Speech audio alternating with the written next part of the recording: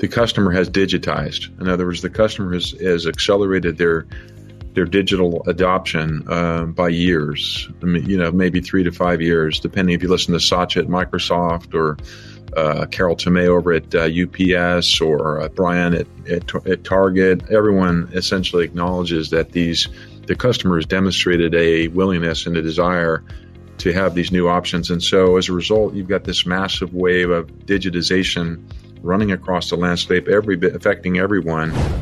This is C2C, where we cover innovation in the food and CPG business from conception to consumption.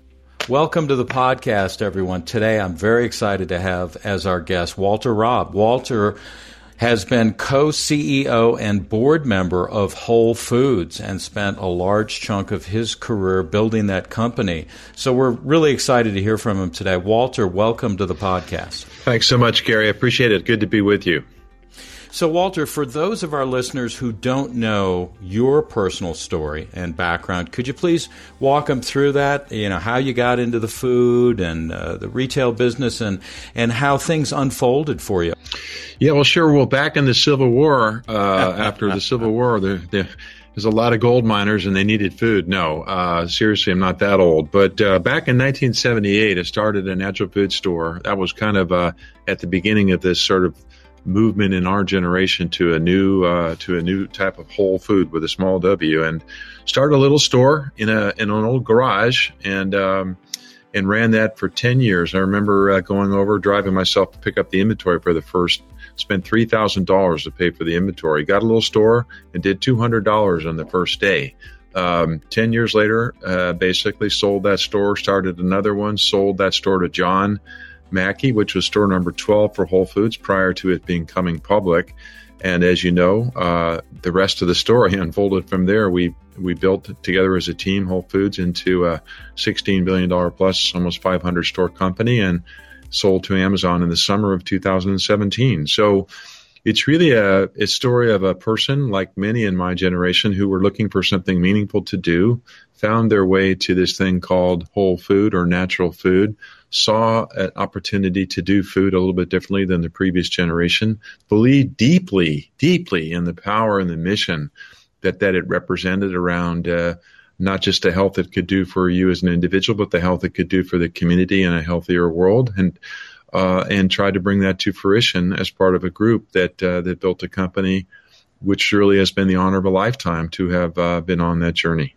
It's a great story, and I've heard several of your interviews, and you frequently talk about mission and how important that is. So as you were getting together and, merging with John Mackey's, prior company, and you two together and many others built Whole Foods, talk to our listeners about how mission mattered as Whole Foods really grew over the years.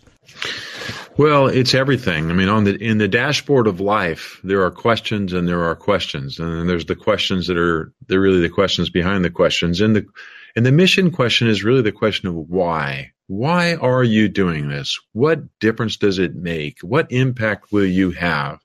Why?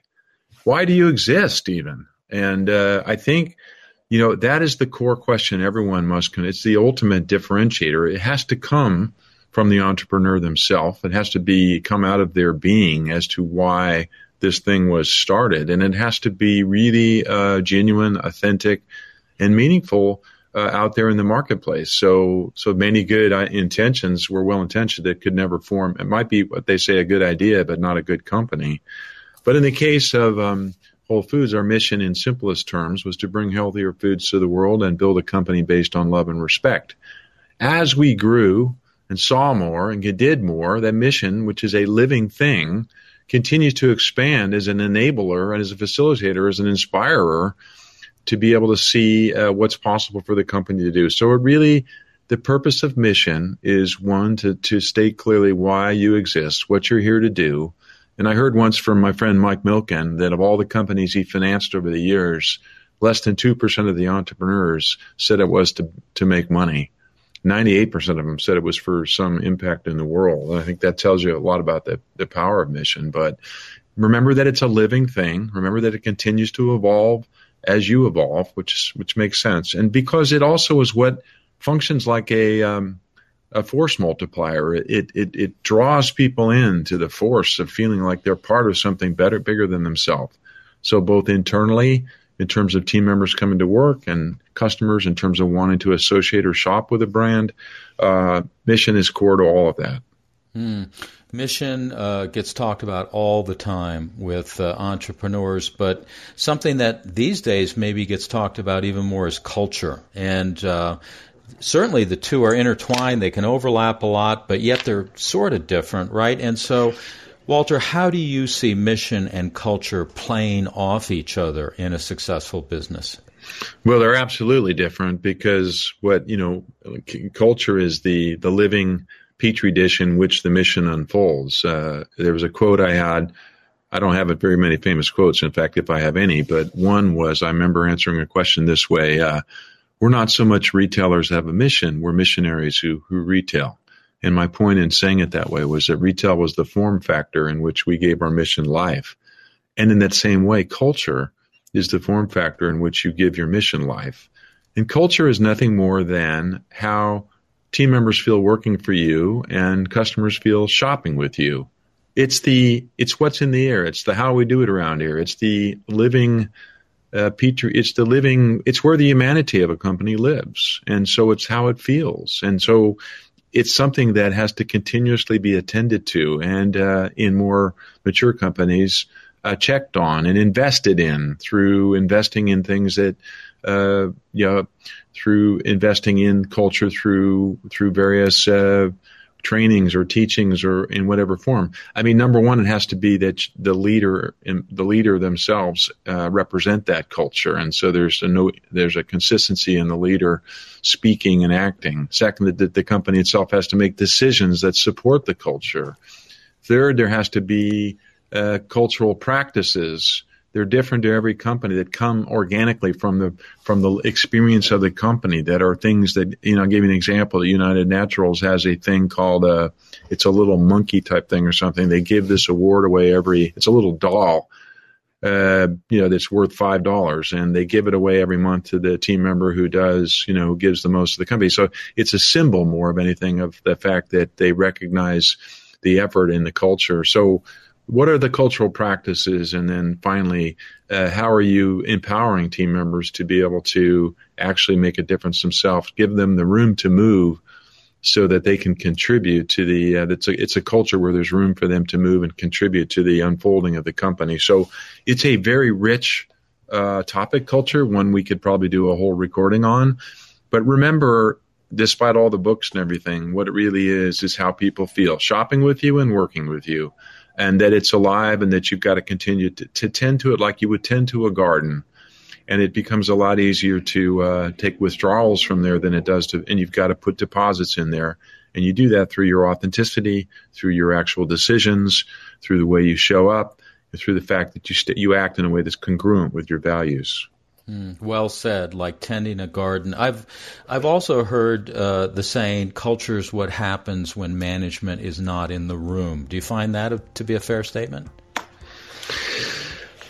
Well, I don't like the separation between culture and management. I think that implies a sort of hierarchical structure that you're starting two bases behind, and I'd rather see it as something that emanates out from the joining of the two together and doesn't imply that there's a separation there. It's the common ground that brings all people together, and then the different folks go out with their different roles to make that happen.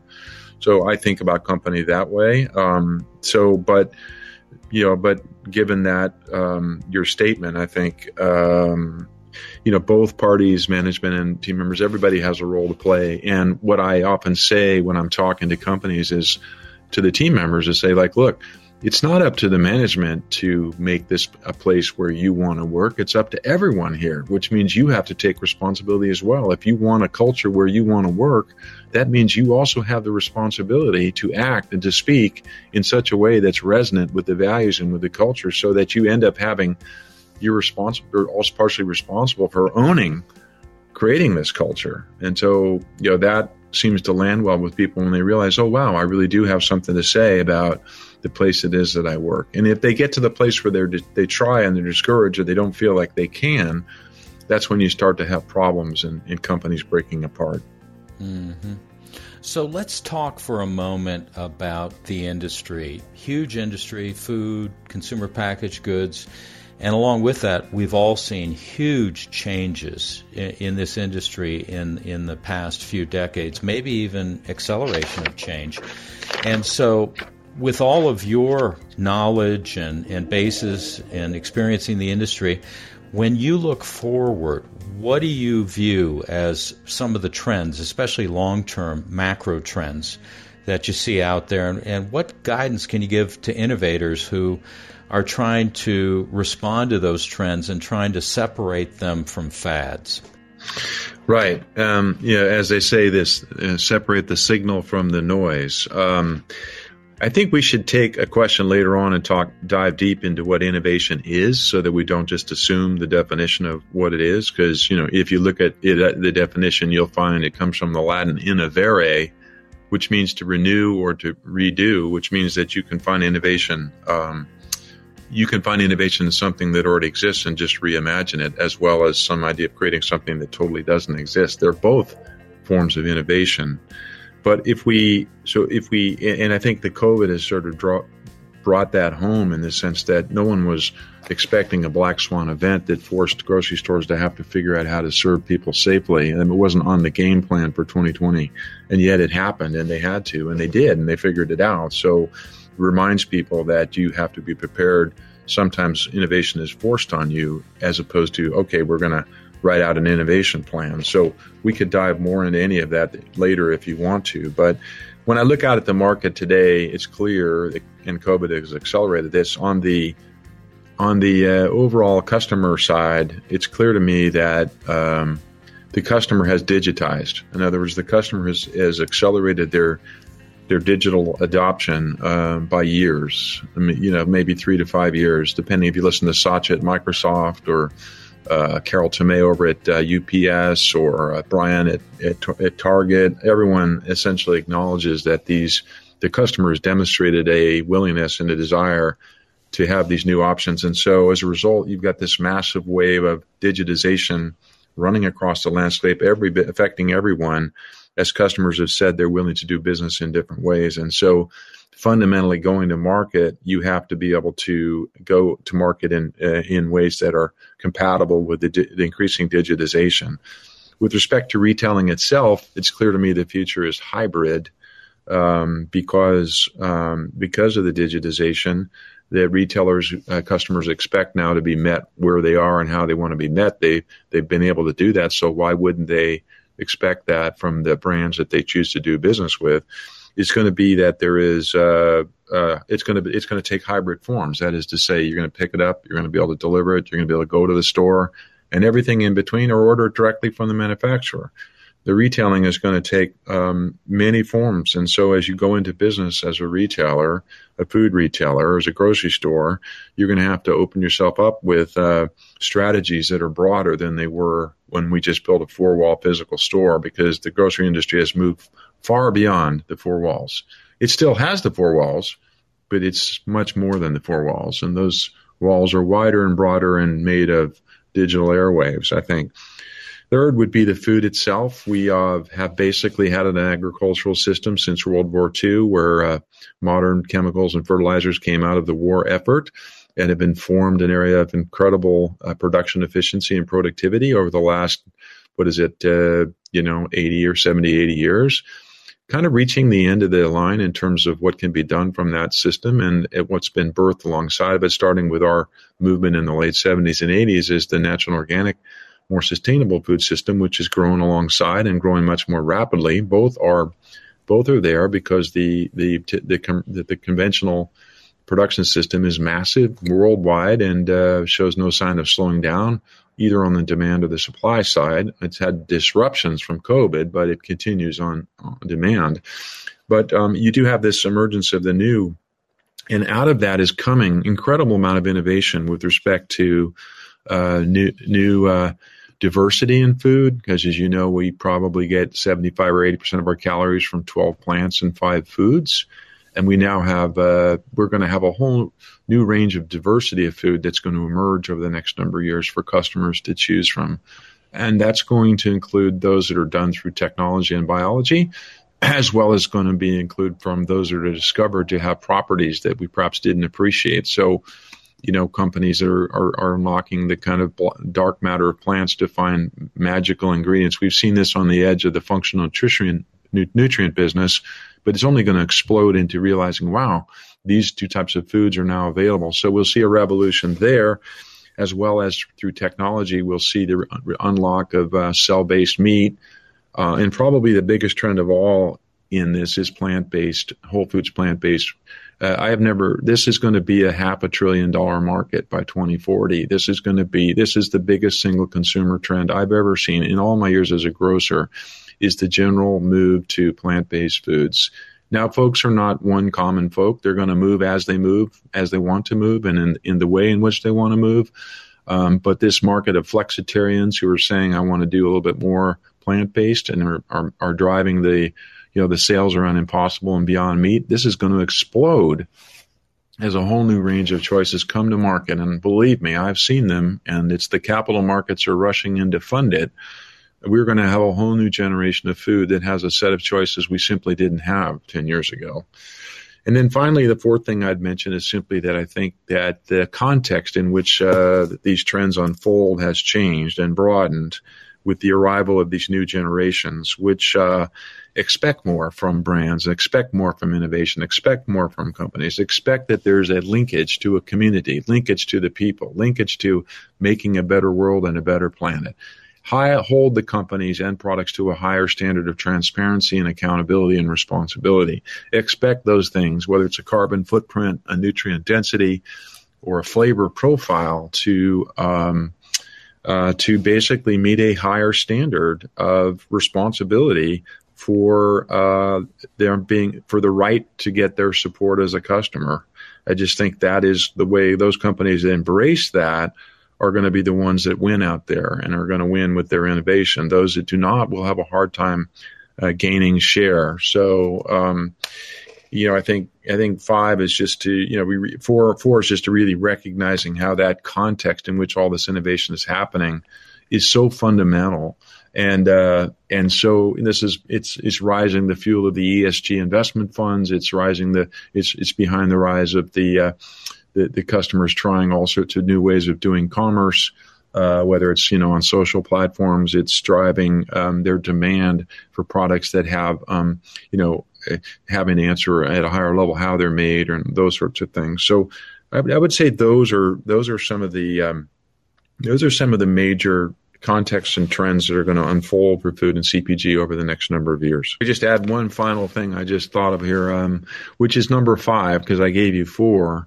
It's just that there is now a new appreciation for food in general, which is that food touches in a way that it touches every aspect of human existence. It touches health. It touches community. It touches equity. It touches climate. It touches humanity. It touches everything.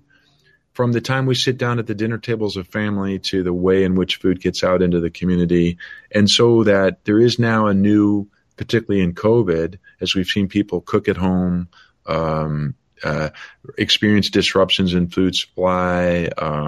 It's sort of akin to the Victory Gardens experience in World War II. People realized they had to step up and take more responsibility. But what's happened, if you will, is kind of a renewed connection for people with food in general, not just for the sustenance it represents, but for the promise it represents in terms of building a more sustainable world. And so it's really important to recognize, and me being a Whole Foods guy with the small W, coming back around to just truly appreciating what food is and what food does and what food represents and what a plate of food really means. And I mean, I'm always a good plate of fresh, healthy foods is such an amazing experience when you put the colors on the plate, when you cook it properly, when you grow it in your garden, when you realize what is actually happening when you sit down at the table and experience food and how it allows you to continue to go on and do your work in the world.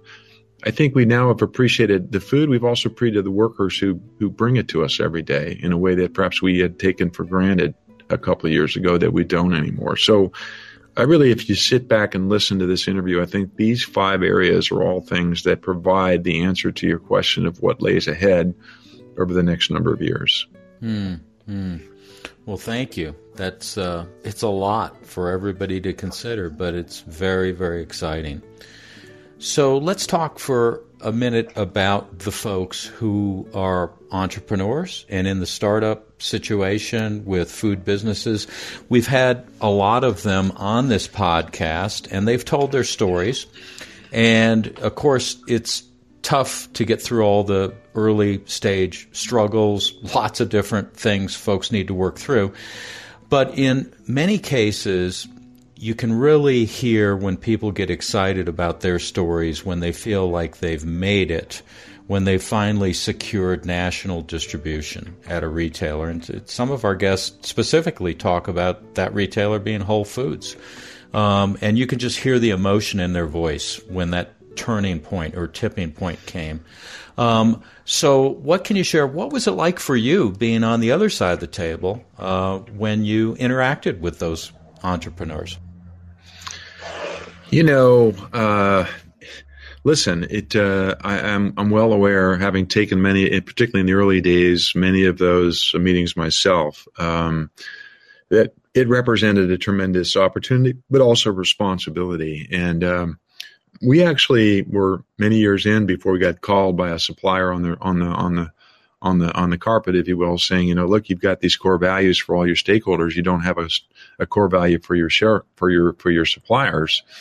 And, we said, you know what, you're right. And so we created one called Win-Win Relationship with our suppliers. And the whole thought was to be a brand partner. And obviously, for people to get placement in Whole Foods, it became a sign of acceptance in the natural food world, became a symbol of arrival.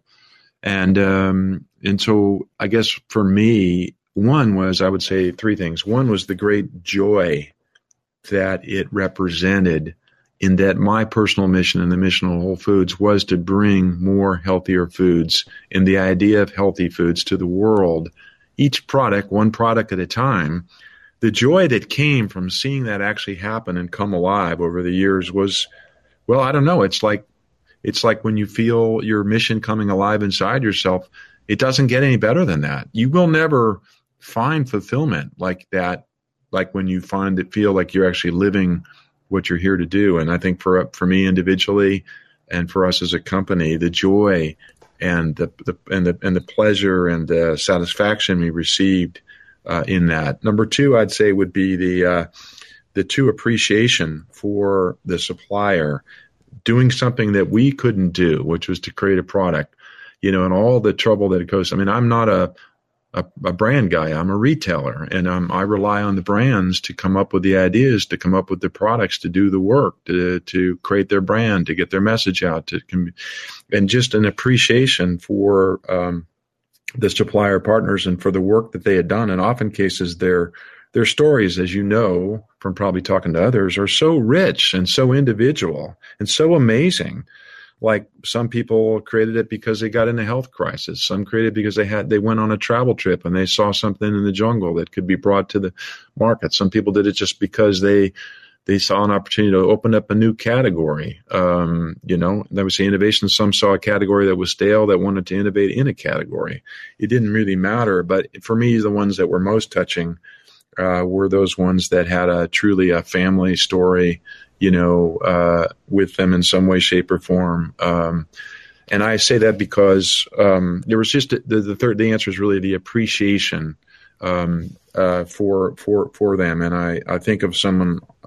I think of someone also like Grimway Farms, Jeff Huckabee and his team at Grimway Farms. They are Organic Farmer of the Year in 2020, Conventional Farmer of the Year in 2019, growing 63 crops down in Bakersfield. They're a large company, but the quality with which they take care of their soil, the way they think about their farming. And so it isn't really about the size. We think about sometimes just small suppliers or big suppliers, but to them, the relationship with Whole Foods was critical to them drawing a baseline out there around their being able to accelerate their grow practices and impact the planet. So appreciation was my second answer. And my third one is responsibility. It's like it just doubled down on feeling like, whoa, this is really a responsibility to be a true partner to this and to listen to their concerns, because things got screwed up from time to time. People felt like things were not being tended, or there was too much bureaucracy or paperwork, or they couldn't get a call back. And, one of the themes in there, Whole Foods, like we are Whole Foods, we're not Holy Foods. We are Whole Foods, and therefore we are going to be partners. We're going to call people back. Even if the answer is no, we'll call them back. So it was just a continued heightened sense of responsibility to be a partner and not be a titan or not be a dictator, but to be a responsible partner, which meant honesty, which meant sometimes you had to tell people, you know what, you're not there yet, or no, or we can't fit it in right now. So I would say those answers: the joy, the appreciation, and the responsibility. Mm-hmm. Yeah, I like the respect part as well. And, follow-up point on that. For these food entrepreneurs who are looking to get their first national retail placement, any tips you can provide or recommendations on, what their mindset should be and the approach they need to bring to their meetings with retailers and to their pitches? Yeah. Well, the first thing, an expression my dad had comes to mind here is, don't ba when you can ba. And I probably sat through a million pitches, and what my dad meant was, make your case, but don't make your case three times, because then it just goes downhill. So the first thing is you got to have your story tight, and you have your story tight in a way that is relevant for the retailer that you're pitching to. Not everyone wants to know where you went to high school, or what shoes you wore in fourth grade. And I'm not making light of their stories. That's all I'm putting. But really, who is your audience, and present in the context of they're sitting there thinking, how will this product help my customers? How will this make my store better? Present your story in their context of how you can help them to be a better retailer or serve their customers better. Number two is, you got to have an all-in mindset. There's no way in today's competitive market that you're going to win or succeed unless you're all in. I mean, you can't be halfway in. You got to be all in, and people got to feel that passion and conviction and commitment that you have to what you're bringing to the table. So, passion, conviction, commitment that goes along with the context that you understand. Third is, I think, recognizing that coming in and asking for something that's unrealistic. Some people come, I want to go national tomorrow with Whole Foods. Well, the fact is you're actually not ready to do that. You're not in a position to be able to support that brand. You don't have enough boots on the ground. You don't have enough resources to do the ads or promo. So depending on your resources and where you are, being willing to do this in reasonable stages or reasonable steps in a way that are thoughtful and that are supportable is, finding that right pathway. Once you hit a certain, at Whole Foods, the cadence happens to be you need to get in 3 regions and functioning before you can apply to become, a national supplier to Whole Foods. That's kind of what's been worked out. But you can certainly start as a local supplier working through the Forager network, where you come in with your local story and you build a base of customers, on the strength of a single region where you are and where you're located, and that story plays well. Of course, in today's market, as a brand, you have option to go to market many different ways. You can go D2C. You can set up a website. You can go with Amazon or Shopify. There's many ways for you to go to market that didn't exist 10 years ago, and you certainly have to look at all those alternatives and perhaps do them all simultaneously going to market. So I think you need to have a modern knowledge of the modern market and how to play. And then I think finally just this idea of the modern skills the necessary to be successful today. And then I think finally it's just the authenticity around your brand, and don't come selling snake oil. Come with something that's real, that really is innovative in whatever way you define that, that's bringing true value to the marketplace. Mm-hmm. I'm here with Walter Robb, co-CEO and board member of Whole Foods. Walter, you talked a little bit previously in our conversation about innovation and the Latin definition of innovation. What can you share in your experience with innovation? Any particular viewpoints or stories on success versus failure that you can share with our listeners? Yeah, well, they're first, let me just say that I am the former co-CEO of Whole Foods Market, as I did leave the company when we sold to Amazon, and John is still there in that role. So I just want to make sure that your listeners are got the facts on that one. But clearly, look, success. I was there close to 30 years, so it is in my blood and DNA. But clearly, both success and failure are parts of innovation. And if you haven't tried hard enough, if you haven't failed at all, then you probably haven't tried hard enough, as the old saying goes. So my experience of that is like retailing at its core is from the French definition, a French word of retalier, which means to recut the cloth, which means that the essence of the craft of retailing is constant experimentation, constant change, constant fiddling around. Think about it. You put produce out on the floor, you move it around, you try it different places. If it doesn't sell, you try different things. And so it's not like you do it and then you arrive and that's it. You're constantly fiddling with it. Every new store at Whole Foods, we try to bring some new experience to the customer. So failure is a way to learn. Failure is an opportunity to learn. Failure could be a failure in the short-term sense and not a failure in that it leads to a longer-term success. Example for you. In the Berkeley store one day, the bakery case, which was all service bakery, the glass broke. The refrigeration company couldn't come out in time, so we wrapped the bakery, and voila, what was born was self-service bakery. And you know what? It worked. Customers were willing to get the stuff themselves, but it just came out of necessity is the mother of invention, right? So I think it's a matter of, are you paying attention? One of the things that's clear to me for success today is the ability your ability to be creative and agile, your agility and your creativity. Are you able to respond to a situation you can't anticipate or didn't know and not get blown up, but have some ability to respond and adjust and be agile with that? That defines successful leaders today, and is part of innovation, is rolling with it, moving with it, growing with it, changing with it, adding to it. And like that is really it's how you respond to what is presented and what comes up that is going to make the difference between your success and failure. So, there's both in it. And again, remembering that it comes from not only things that are already out there, which is the innovare definition, reimagining something that exists, as well as creating something new. Both are true, and so making sure folks don't limit to, and I think the other thing is that remembering that things like the COVID can happen, and even though it wasn't in your plan, do you have the capacity to respond to a situation you may not have anticipated? What's your game plan you're going to pull out when something comes up like that?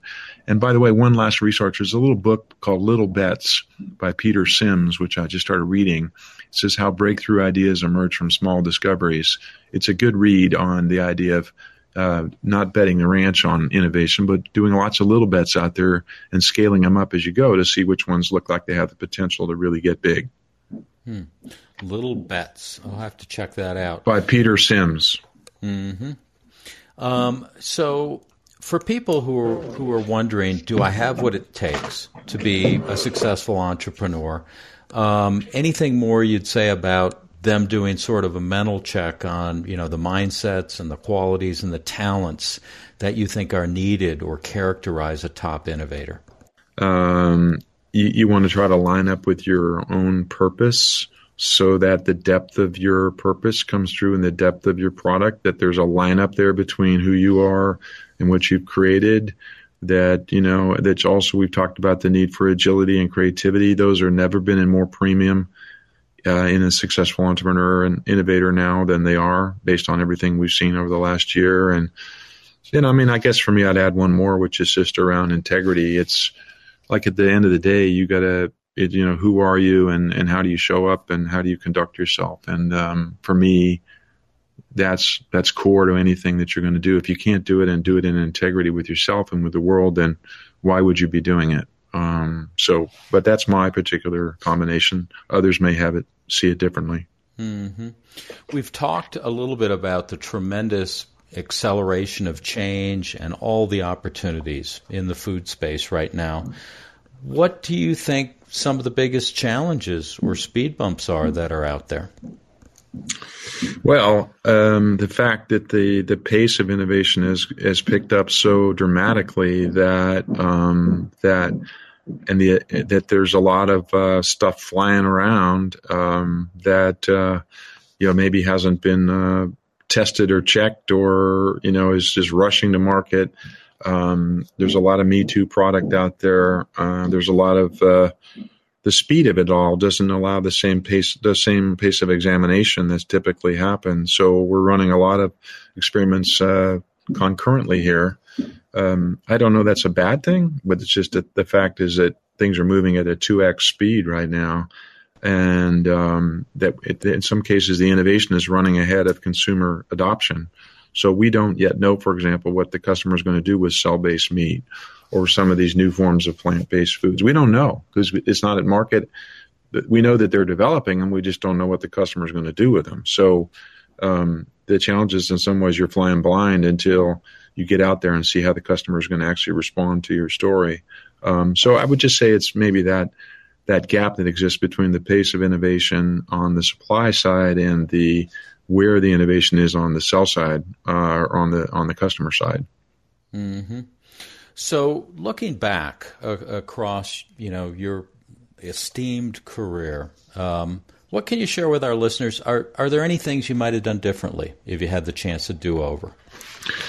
Well, you're very kind to say esteemed. Who knows if that's true? But it was definitely blood, sweat, and tears, and proudly given. I think one is you realize at the end of the day that business is about people, and that the real value in the business is people and relationships. And I would say to the team always, I don't want to be in the transaction business. I want to be in the relationship business. I want us to build relationships with customers and with each other. And so I think you learn as a type A driven leader. You're pounding on every detail, pushing people hard. Let's get going. Let's do this. And I think in the end, you realize that the real joy in leadership is creating space for others to grow and contribute. And I think I would have learned the proportions earlier. It might have been helpful to me in terms of being a different sort of leader, that one that balances my ability to push with my heart and compassion. So that's definitely a lesson learned that I was grateful to have learned from my time at Whole Foods. And in terms of other things done differently, I guess the only other area really is truly understanding what it means to be part of a team. On a couple of occasions, I, in my interest of speed, I went around somebody on a team that I was part of at the executive level, and that boomeranged back as it should have. And I learned that being part of a team means that you let go of having to do everything yourself, and you trust your teammate to do it. And so I learned that lesson a couple of times, and now have a true appreciation for what team really means as a result of those experiences. Thank you for sharing those. And let me ask now, what can you share with our listeners on what's next for you? Well, you mean what's now for me, right? Because I'm here with you right now. I got to finish this podcast before I can do anything else. So, and we want to give a shout out to Mercedes for all their help in setting this up. So thank you, Mercedes. Well, what I've been doing now is, I would say, I take great joy, and I think all older people, I'm 67 years old now, so getting along, but decided that the real joy comes from, and joy is my word for 2021 is to stay connected to the younger generation who they can see way farther along than we can. And it's really an honor and a pleasure to work and support them. They want wisdom and ideas around culture and things we've talked about today. I want the benefit of what they see out there and how they understand tools natively in ways that I don't. And so in that sense, I've been working with a number of companies to help them in their journey. I work part-time as an executive in residence at S2G Ventures based in the West Loop of Chicago.